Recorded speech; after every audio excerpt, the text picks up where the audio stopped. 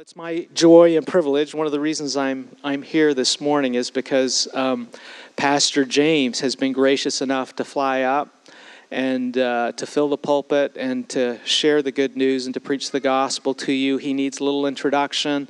He is presently serving as one of the pastors in our sister church, Lighthouse San Diego.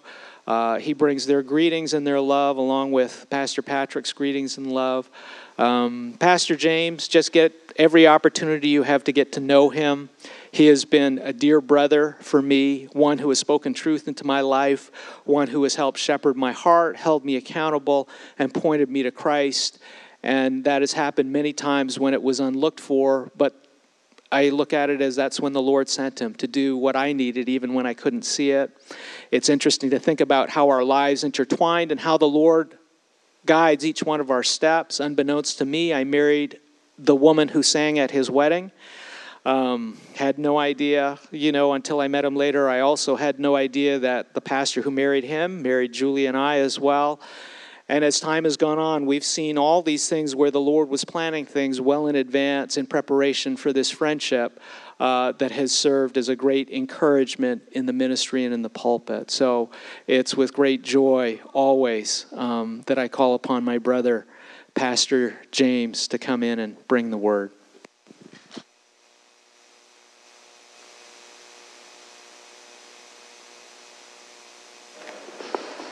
Well, good morning. What a joy to be here with you this morning. If you can turn in your Bibles to the 9th chapter of John chapter 9. John chapter 9. It's a lengthy text, but I felt like it would be helpful to go seeing it as a unit.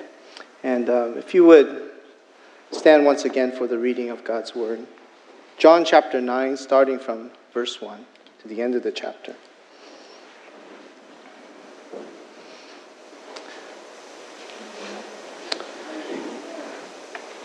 As he passed by, he saw a man blind from birth. And his disciples asked him, "Rabbi, who sinned, this man or his parents, that he would be born blind?" Jesus answered, "It was neither that this man sinned nor his parents, but it was so that the works of God might be displayed in him. We must work the works of him who sent me. As long as it is day, night is coming when no one can work. While I am in the world, I am the light of the world." And when he had said this, he spat on the ground and made clay of the spittle and applied the clay to his eyes and said to him, "Go wash in the pool of Siloam," which is translated sent. So he went away and washed and came back seeing. Therefore the neighbors and those who previously saw him as a beggar were saying, "Is not this the one who used to sit and beg?" Others were saying, "This is he." Still others were saying, "No, but he is like him." He kept saying, "I am the one."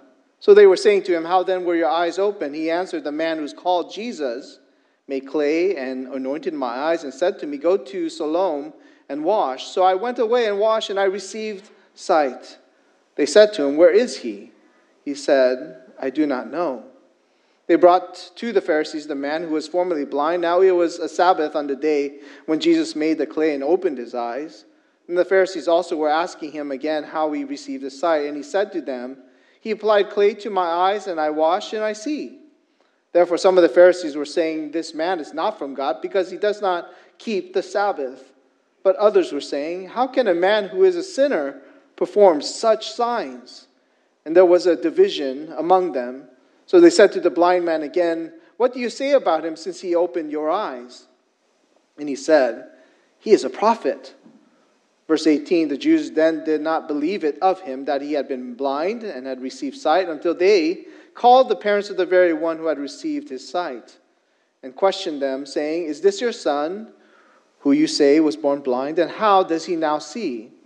His parents answered them and said, "We know that this is our son and that he was born blind, but how he now sees we do not know. Or who opened his eyes we do not know. Ask him. He is of age. He will speak for himself." Verse 22, his parents said this because they were afraid of the Jews. For the Jews had already agreed that if anyone confessed him, Jesus, to be Christ, he was to be put out of the synagogue. For this reason, his parents said, "He is of age. Ask him." So a second time they called a man who had been blind and said to him, "Give glory to God. We know that this man is a sinner." He then answered, "Whether he is a sinner, I do not know. One thing I do know, that though I was blind, now I see." So they said to him, "What did he do to you? How did he open your eyes?" He answered them, "I told you already, and you did not listen. Why do you want to hear it again? You do not want to become his disciples too, do you?" And they reviled him and said, "You are his disciple, but we are disciples of Moses. We know that God has spoken to Moses, but as for this man, we do not know where he is from." The man answered and said to them, "Well, here is an amazing thing, that you do not know where he is from, and yet he opened my eyes. We know that God does not hear sinners, but if anyone is God-fearing and does his will, he hears him. Since the beginning of time, it has never been heard that anyone opened the eyes of a person born blind. If this man were not from God, he could do nothing." They answered to him, "You were born entirely in sins, and are you teaching us?" So they put him out. Verse 35. Jesus heard that they had put him out, and finding him, he said, "Do you believe in the Son of Man?" He answered, "Who is he, Lord, that I may believe in him?"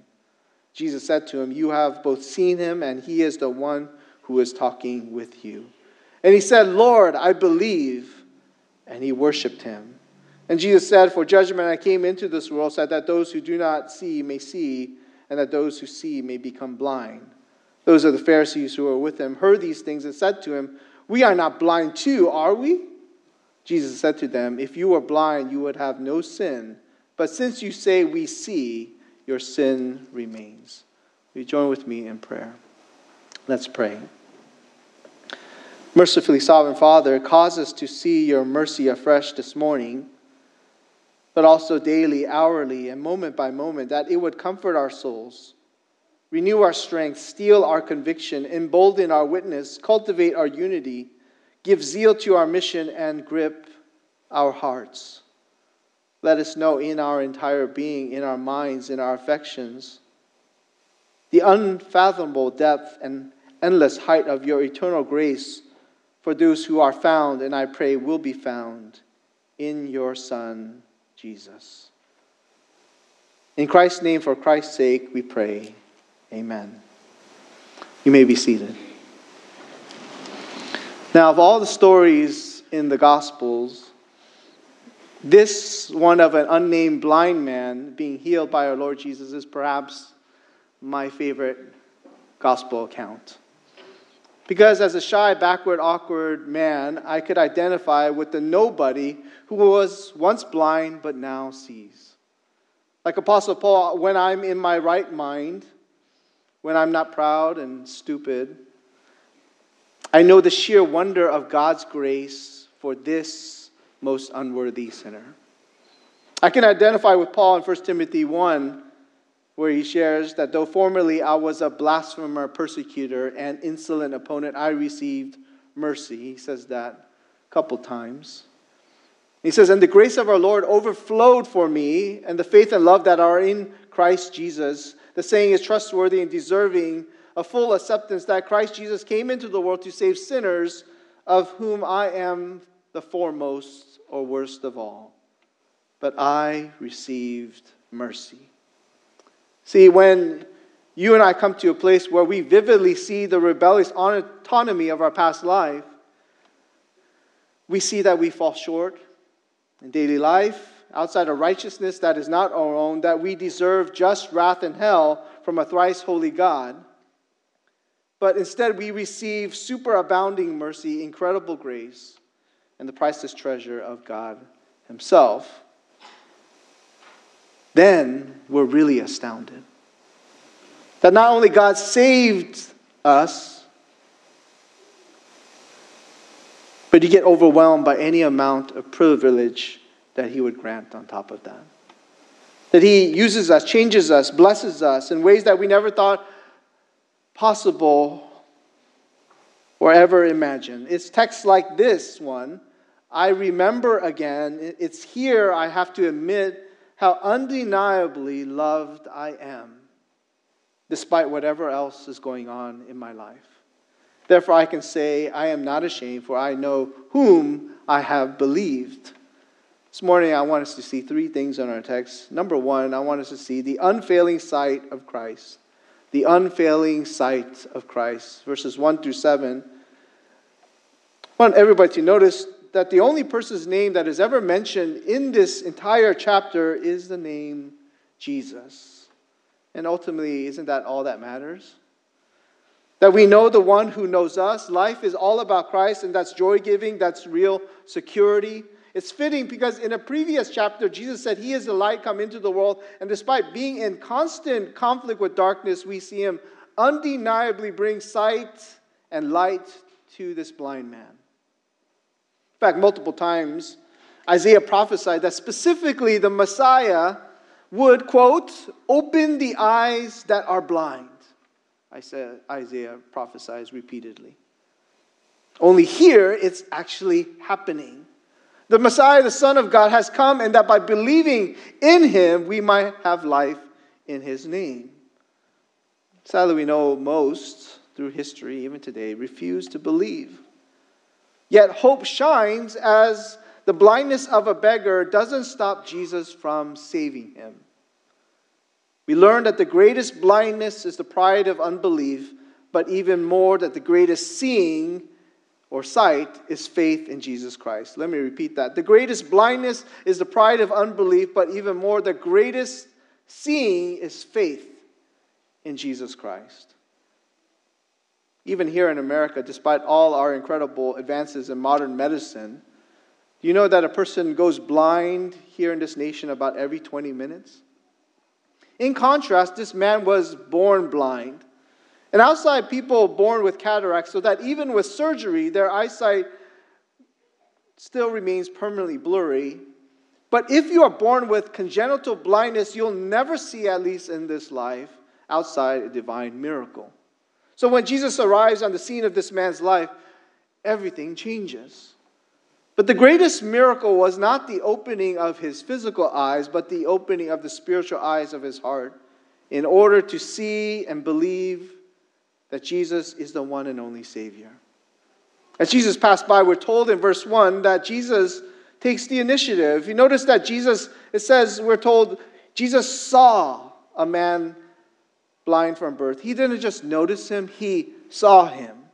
Jesus was seeing differently than how the rest of the people were seeing this man, including his disciples. Jesus saw him because he loved him. Likewise, I wasn't looking for Jesus. I was running hard away from him, and he saw me. And before that, like the poor beggar, I couldn't see. I wouldn't see until his amazing grace caused me to see. We confess the truth of Ephesians chapter 2. And you were dead in the trespasses and sins in which you once walked, following the course of this world, following the prince of the power of the air, the spirit that is now at work in the sons of disobedience, among whom we all once, past tense, lived in the passions of our flesh, and were by nature children of wrath, like the rest of mankind. And verse 4, Ephesians 2:4 says, But God, being rich in mercy, because of the great love with which he loved us, even when we were dead in our trespasses, when we had no desire for him, made us alive together with Christ. It is by grace you have been saved.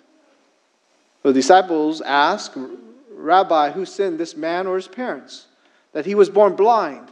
Sadly, they didn't see the man as an object of mercy, but as a subject for theological discussion. They wrongly held to the widely held false theology that personal suffering is always due to some personal sin. So in their mind, either it was his parents' fault or that it was his even in the womb. So Jesus quickly refutes that in verse 3. He says it was neither that this man sinned nor his parents. Of course, Jesus is not contradicting the universal sinfulness of fallen man, that we know, generally speaking, suffering is a result of sin due to the fall, because Adam's disobedience brought sin and death into the world. Yes, sin produces suffering, but not all suffering by an individual is a result of a specific sin that they did.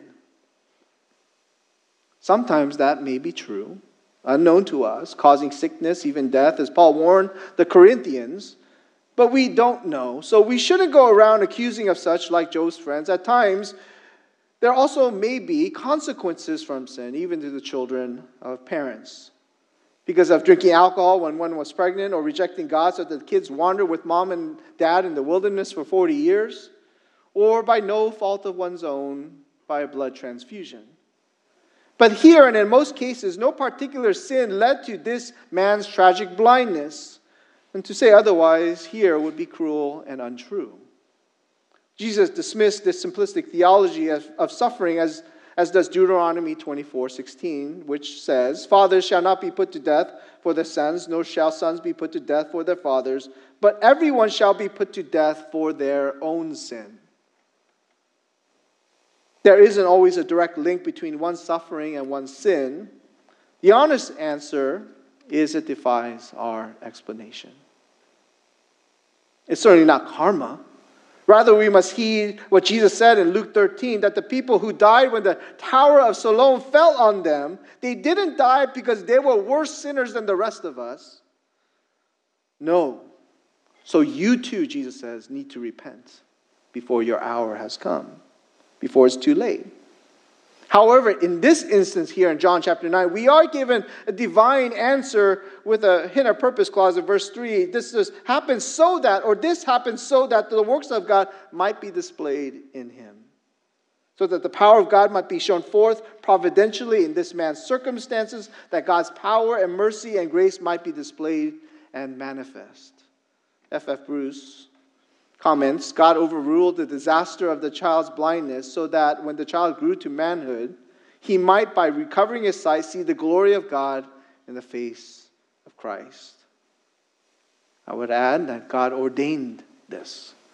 Look, we know God is not morally responsible for the evils in this world. Sinful people are. That is why you put locks on your doors. Not because of God, but because of man.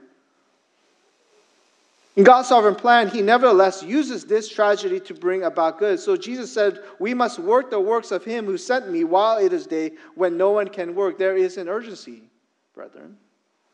Suffering is a call to work, not simply to reflect. Spiritual blindness is a call to witness, not merely wax on. Life is short. It will be time to rest when our day is done. The day is for work. Sadly, the disciples' focus was backward, while our Lord's focus was forward. It was not about analyzing how this man became blind, but it was about giving God glory for such good. What happens next is the very demonstration of what Jesus had just declared. He sometimes healed by just saying it. We know that in the gospel accounts. He is sovereign. He does as he pleases. He is not subject to any specific instrumentality. But here, he makes some mud clay mixture, puts it on the blind man's eyes, commands him to go to the pool of Siloam and wash it off there.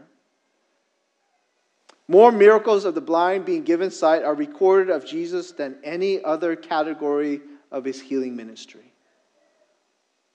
This is thoroughly messianic of God.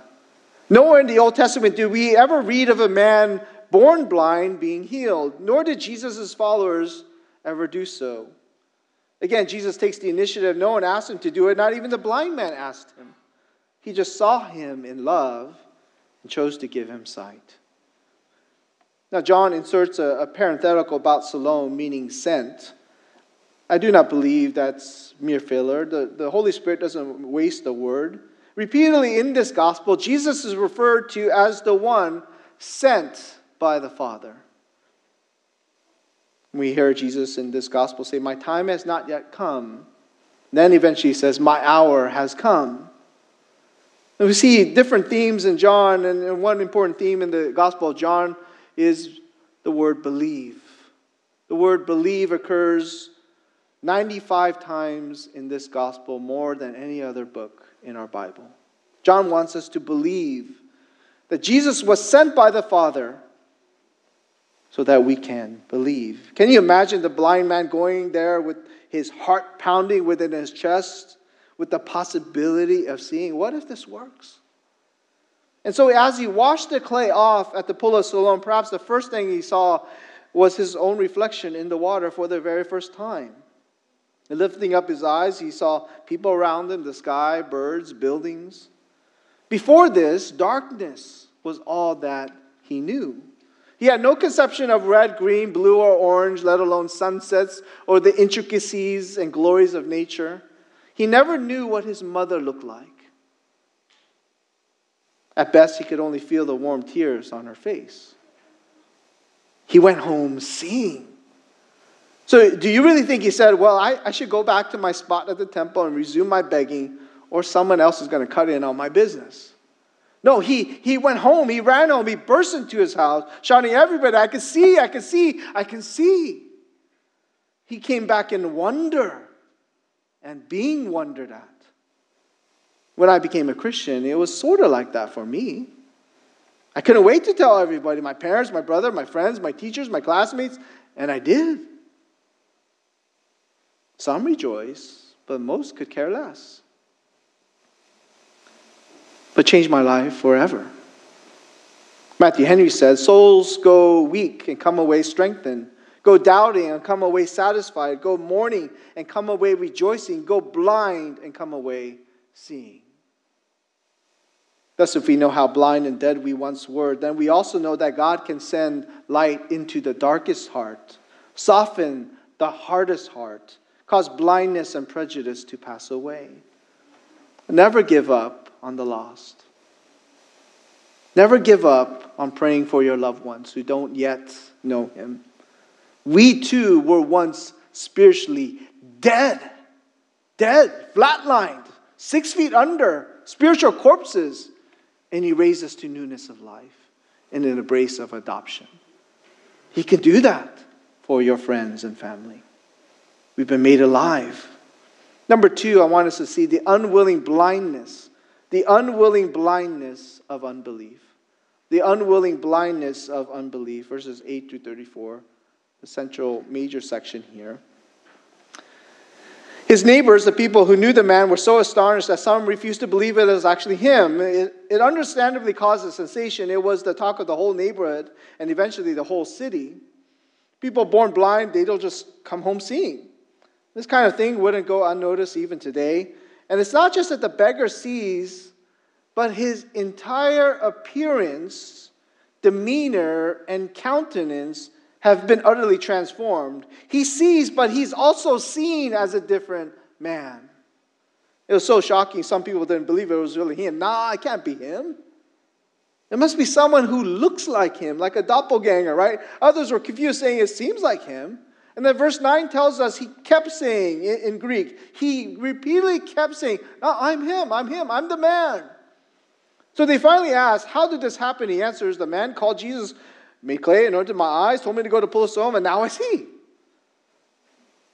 Well, where is Jesus? I don't know. I don't even know what he looks like. He never saw Jesus, only heard him. He heard the word of Christ. In some ways, this is a beautiful illustration of our own salvation. Christ pursues dead and blind sinners, reveals himself to those who had no desire for him. It is not the other way around. We didn't find him, he found us, or no one would be saved. And only by repentance and the obedience of faith, humbly embracing the gospel, is one saved. In contrast, the Pharisees used this man's joyous condition instead as another opportunity to attack Jesus.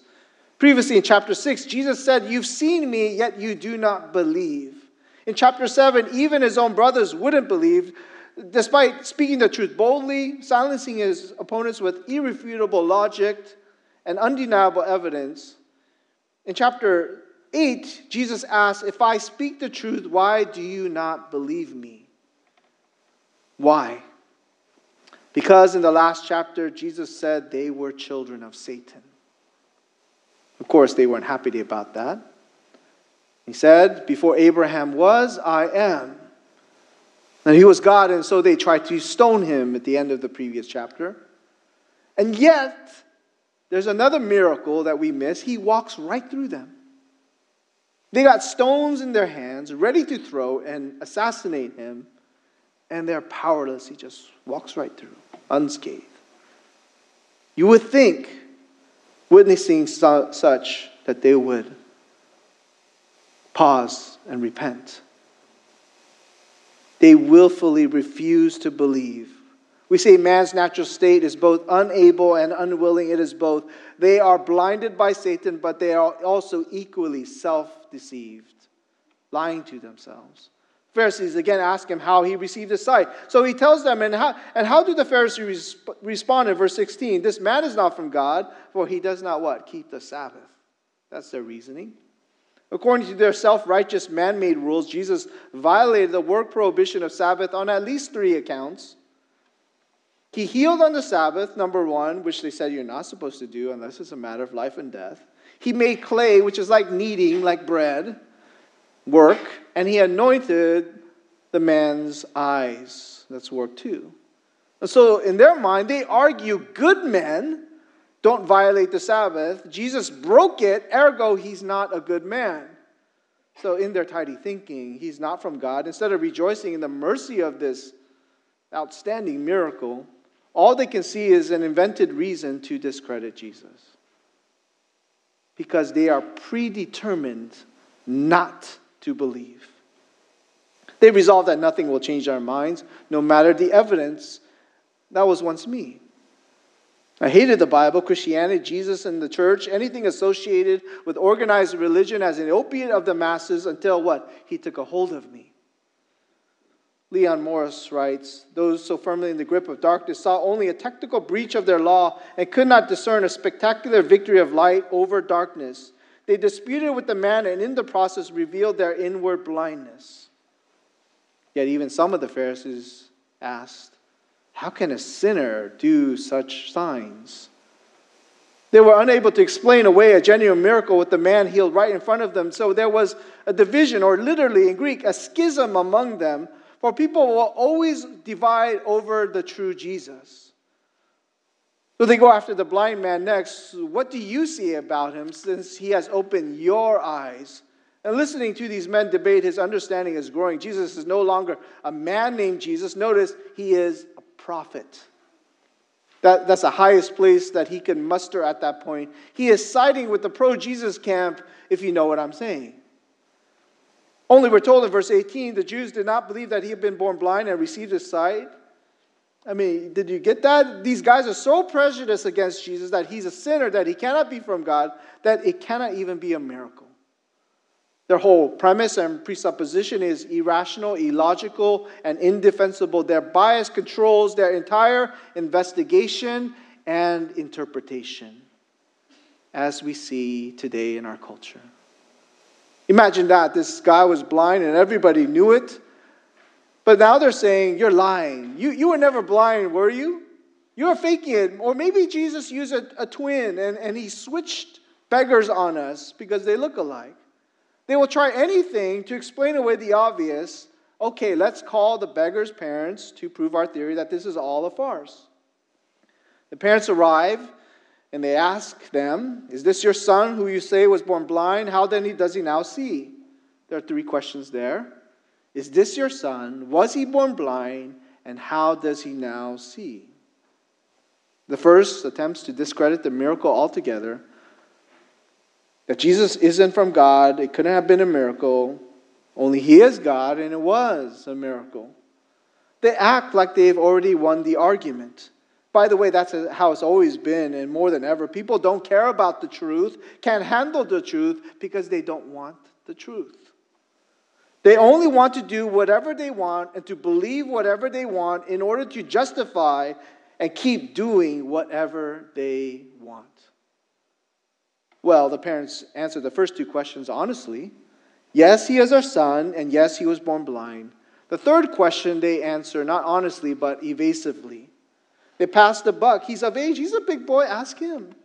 See, they knew the Pharisees were trying to trap Jesus and wanted to avoid the danger and trouble their son was facing. So they were very careful, neither to incriminate themselves nor to rejoice for their son.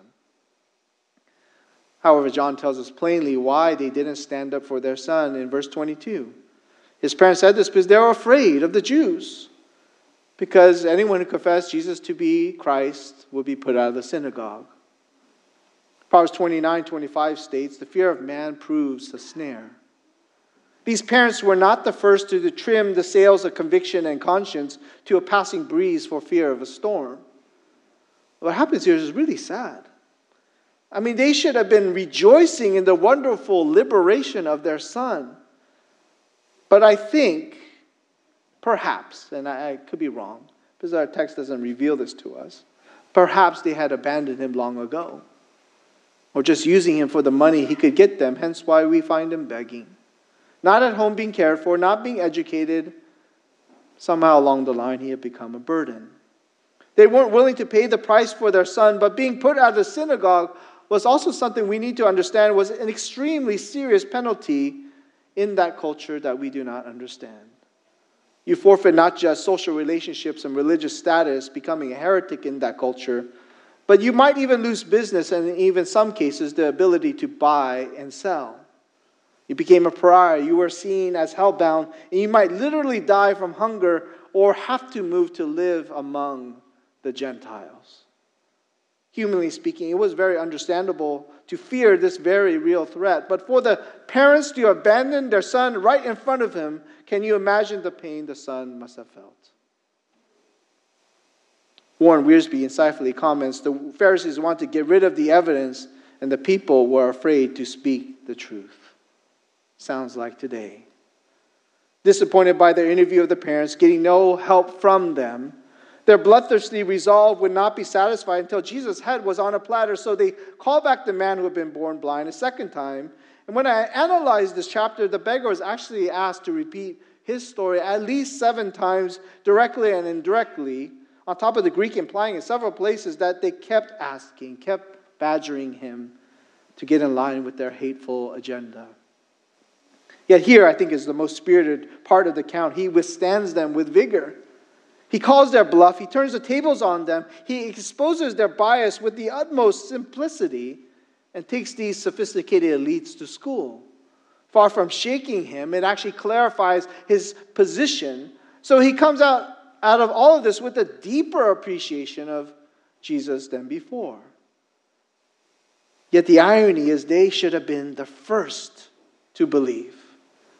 So they open up the second interrogation, give glory to God. We know that this man is a sinner. Give glory to God, that sounds odd. Give glory to God? Well, the question is, why did they say that? Basically, they're trying to get him to promise that he will never again give Jesus credit for the great thing that had happened to him. Remember, they told Peter in Acts to stop speaking in the name of Jesus. It's kind of similar. But let me explain. Giving glory to God here has 2 possible meanings with that one purpose in mind for both. First possibility is it could mean in the spirit of Joshua 7:19 to Achan who lied, right? Hey, own up, fess up, tell us the truth, admit your whole story is a lie and that you're a fraud. Because remember, God knows everything. Give him glory. You know Jesus is a sinner, so tell us that and we'll stop bothering you and we'll even forgive you. The second possibility, which I think is the right answer and is more likely in this situation, is this. Give glory to God because you know what? All Jesus did was put clay on your eyes and tell you to go wash at the pool of Siloam. That's all he did. Anybody could do that. So Jesus didn't heal you. It was God who healed you, not Jesus. You know what I'm saying? God healed you, not Jesus. We know the man. He's a sinner. He eats with tax collectors. He breaks the Sabbath. He's not from God. Give God the credit, not Jesus. And by the way, do you now see the irony behind all this? They are now admitting a miracle happened. Hypocrisy. They knew it. They knew only God can heal a blind man. That's how hard their hearts were. They're the ones who are blind. They should have trembled in fear at this point, especially after the last chapter. The fact of Jesus' identity as God incarnate was staring them right in the face. The truth of Christianity is an intellectual slam dunk. But it's a moral, spiritual problem. Despite all the evidence, despite the Bible bearing constant scrutiny of unbelief over millennia, attackers haven't proven one thing where our Bibles are wrong. Yet people will persist against it, even now among people who claim to believe. More and more people are saying, who profess to be Christians, the Bible doesn't say that, or I know the Bible says that, but then why bother believing the Bible at all?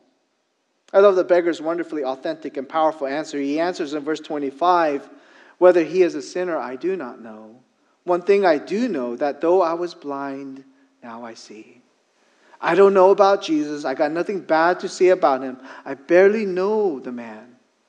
But I was blind, but now I see. He's not concerned with finer points of rabbinical law or the obvious politics involved. He's just overwhelmed by divine mercy and knows that Jesus is at the center of it all.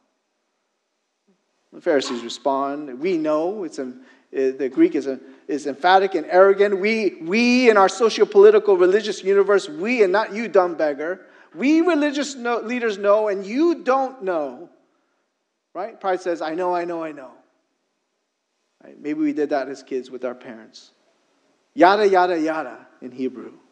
That's what young men say with their lips or their attitudes towards older men, don't they? Mom and dad correct us and we respond, I know. Maybe you don't know. And even if you do know, there's pride. It's all a game to save face. Can we say, amen, yeah, I believed that all along, but I forgot. But we need to be warned, brothers and sisters. The Pharisees revered and studied the scriptures more than all of us combined. They prayed, they fasted, they never missed a service. They gave sacrificially, but they were the principal agents of Satan and having Jesus murdered.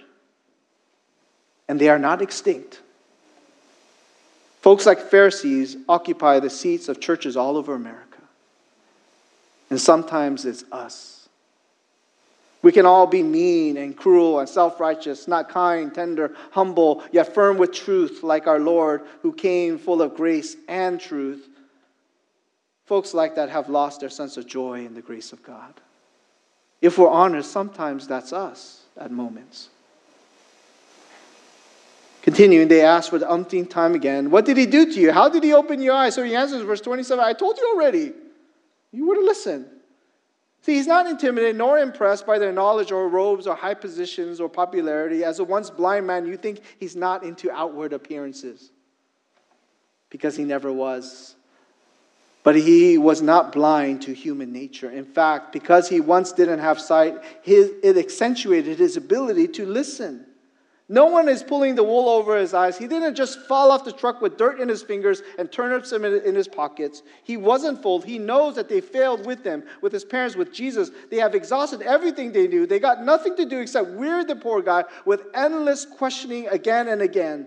Their tactic here is to force boredom and exhaustion so that they just might catch him unguarded and in some inconsistent statement, to discredit him as a witness to his own healing. We say that they are fishing for something, for what's not actually there. That's what bitter, partial, hateful, suspicious people do. They conjure up things, conspire narratives, exaggerate faults, attempt to make hearsay and gossip sound like irrefutable facts when it is a load of nonsense, let alone inadmissible in any court of law. Keep pressing, keep questioning, keep doubting, keep interrogating. Why? Out of the hope that eventually they can catch a little jewel or morsel they can use against somebody they are resentful towards. And here the object of that sinful attack is Jesus Christ. Ha! You said that, but now you're saying this. No, the answer is the same. I told you the truth already. The beggar says, against their mere say-so, and we know so, he says, I was blind, but now I see. Why is that not proof enough for you? William Henderson says, facts are more stubborn than unsupportable opinions. Here the beggar's masterful sarcasm in verse 27. Why do you want to hear it again? Do you want to become his disciples too? Of course, they didn't like that at all, right? I told you already multiple times. You obviously don't need new information. Do you want to become his disciples? And it infuriated them. They kept asking the wrong question. It was not how, but who. It was not how, but who. Just change the order of the letters. Not inheriting his parents' cowardice, exasperated with their tactics, disgusted by their prejudice, he brandishes the sword of irony back against them. So raging back, pulling themselves up by their own self-righteous bootstraps, they retreat in defeat after being taken to town by this uneducated beggar who wants to follow Jesus, of all people. It says in verse 28, they reviled him, saying, you are his disciple, but we are Moses' disciples. We know that God has spoken to Moses, but for this man, we do not know where he comes from. They just abuse the poor dude. They can't even bear to say the name Jesus. They were not the kind of people who would ever admit defeat, humiliated by a beggar defying their supposed authority. They scurry into their hole with a weak sauce response, right? You know who we are, right? And who we know, you're a nobody, following a nobody. Beggar then responds, come on now. This entire time we've been repeatedly saying we know, and now you're saying we don't know? Which is it? That's interesting. Because this is the first time you admitted ignorance about anything, and he rubs it in. It's amazing, astonishing, marvelous, bewildering, remarkable. You don't know Jesus is from God? You religious experts who know the Bible inside out can't work out something obvious like this? You pretend to know everything, but you can't figure out where someone who just healed a man born from blind actually comes from? Ever heard of a man born blind being given his sight back? Never since the beginning of time. Never recorded in the entire Old Testament. Isaiah said that this would happen when who comes? The Messiah would come. Brother is giving them a practical theology lesson. And they're losing big time, only they won't admit it. Man says, because if Jesus weren't from God, then he couldn't have healed me. And I don't know about y'all, but I learned that in Sunday school, didn't you? So he's defeating the Pharisees with their own previous argument. The idea that God hears the prayers of the righteous but rejects the prayers of the wicked is found throughout the Bible. 1 Samuel 8:18, Job 27:9, 35:12, Psalm 18:41, 66:18, Proverbs 1:28, 15:29, Isaiah 1:15, 59:2, Jeremiah 11:11, Ezekiel 8:18, Micah 3:4, Zechariah 7:13, John 8:21, Acts 10:35, etc., etc., etc. But the very idea of giving Jesus credit was obnoxious to them. Bested by a beggar, resorting to cheap ad hominem, they attack him and not his arguments. They say he must have been born in utter sin. They cast him out of the synagogue, just as his parents feared. Only they were powerless, and will always remain powerless to cast this man or any true believer out of the kingdom. 1 Corinthians 1:27, but God chose what is foolish in the world to shame the wise. God chose what is weak in the world to shame the strong. God chose what is low and despised in the world, even things that are not, to bring to nothing things that are.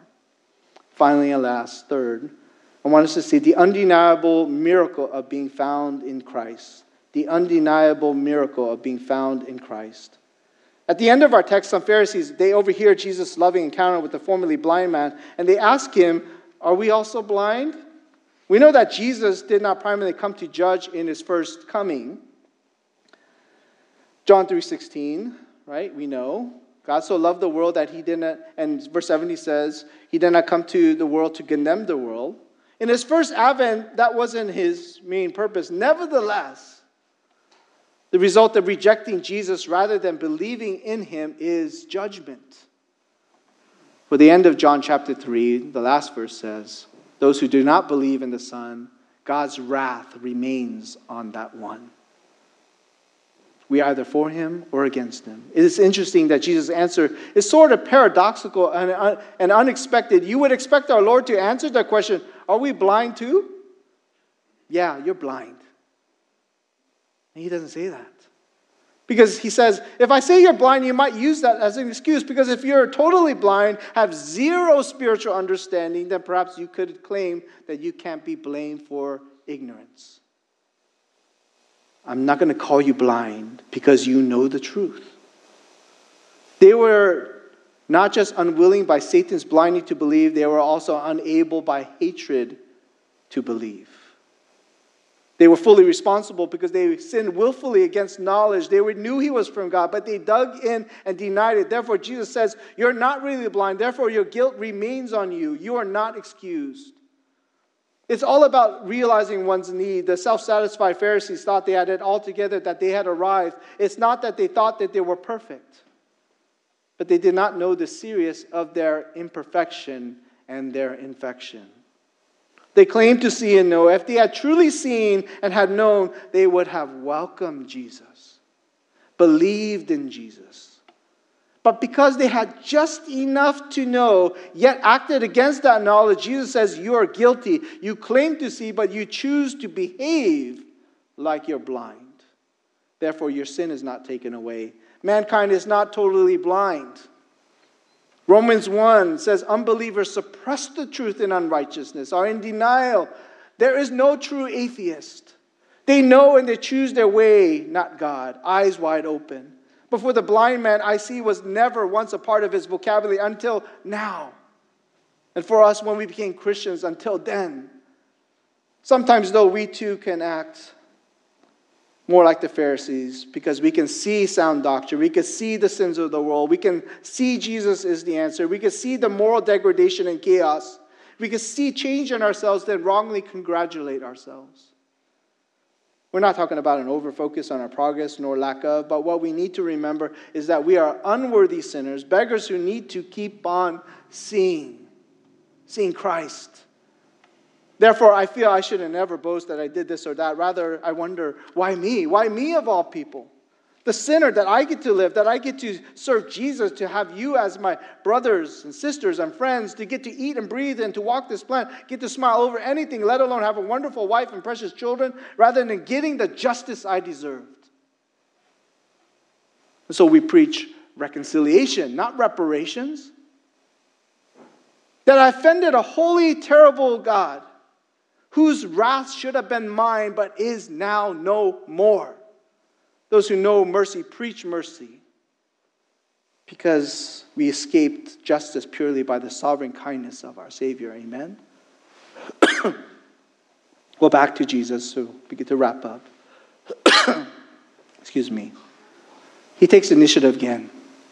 Notice Jesus finds him. He found him. The good shepherd always cares for his sheep. Jesus knew his parents abandoned him, that society had abandoned him. He is mistreated, excommunicated. The man knows our Lord's voice and yet not his face. He would soon, in the glory of the gospel, in the face of Christ. See, it was not enough to know his name or to say he was a prophet or a man of God or some vague higher being. Jesus asked a very personal but necessary question. Do you believe in the Son of Man? This is a messianic term found in Daniel 7. Believing comes by hearing the word of Christ, Romans 10:17. In the next chapter, Jesus will say in John 10, his sheep know his voice. His voice. The man recognizes his voice. The man eagerly answers with trembling excitement, who is he, sir, that I might believe in him? Jesus said, you have seen him, and it is he who is speaking to you. Lord, I believe. And we're told the man worshipped him. Belief and worship always go together. This is the one and only instance in this entire Gospel of John where Jesus is being worshipped. Blessedness is not getting a house. It's not growing a nest egg. It's not going on vacation. Blessedness is not surviving COVID, good things. No, true blessedness is to know Jesus Christ. That's blessedness if we never had any of those other things. Like Paul's scourgings, the still bleeding knife wounds in my back, the tear-soaked pages of my Bible, like Mater's dents, all my life has witnessed that I am loved by God. Even when I was exhausted, scared, abandoned, depressed, lost all confidence to ever fill a pulpit again, when I wanted to run away, when I wanted to drive myself into a light pole, only years ago, all my losses Jesus knew, all my failures he forgave, all my tears he kept in his bottle, even for this worst of all sinners. He alone deserves our constant homage, our best affection, our deepest trust, our immediate obedience, our most intimate fellowship, and our undying proclamation. We should be thankful for so much, but most of all, our amazing salvation. J.C. Ryle writes, "There is no kind of evidence so satisfactory as this to the heart of a real Christian. His knowledge may be small, his faith may be feeble, his doctrinal views may be at present confused and indistinct. But if Christ has really wrought a work of grace in his heart by his Spirit, he feels within him something that you cannot overthrow.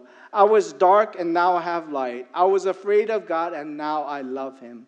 I was fond of sin and now I hate it. I was blind and now I see.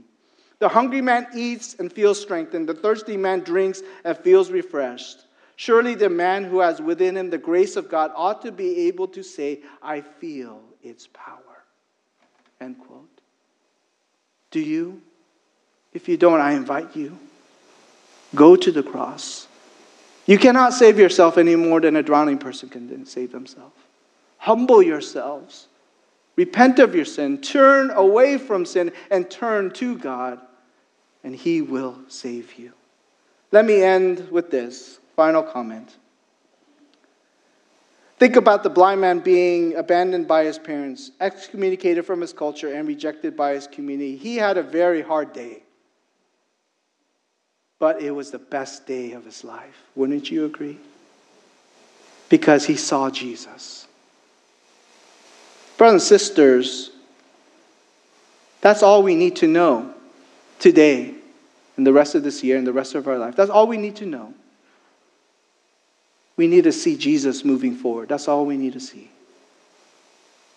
That's all. That's our need, and that's a need that will always be met. Let's pray. Father, the greatest privilege is to know you, to know your Son, to know your Spirit.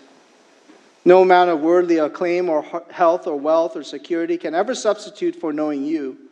To live as Christ and to die as gain.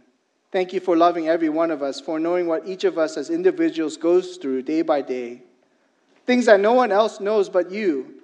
That in your omnipotent grace, we can cast all our anxieties on you because we know that you care for us. So we humble ourselves, knowing that in due time you will exalt us.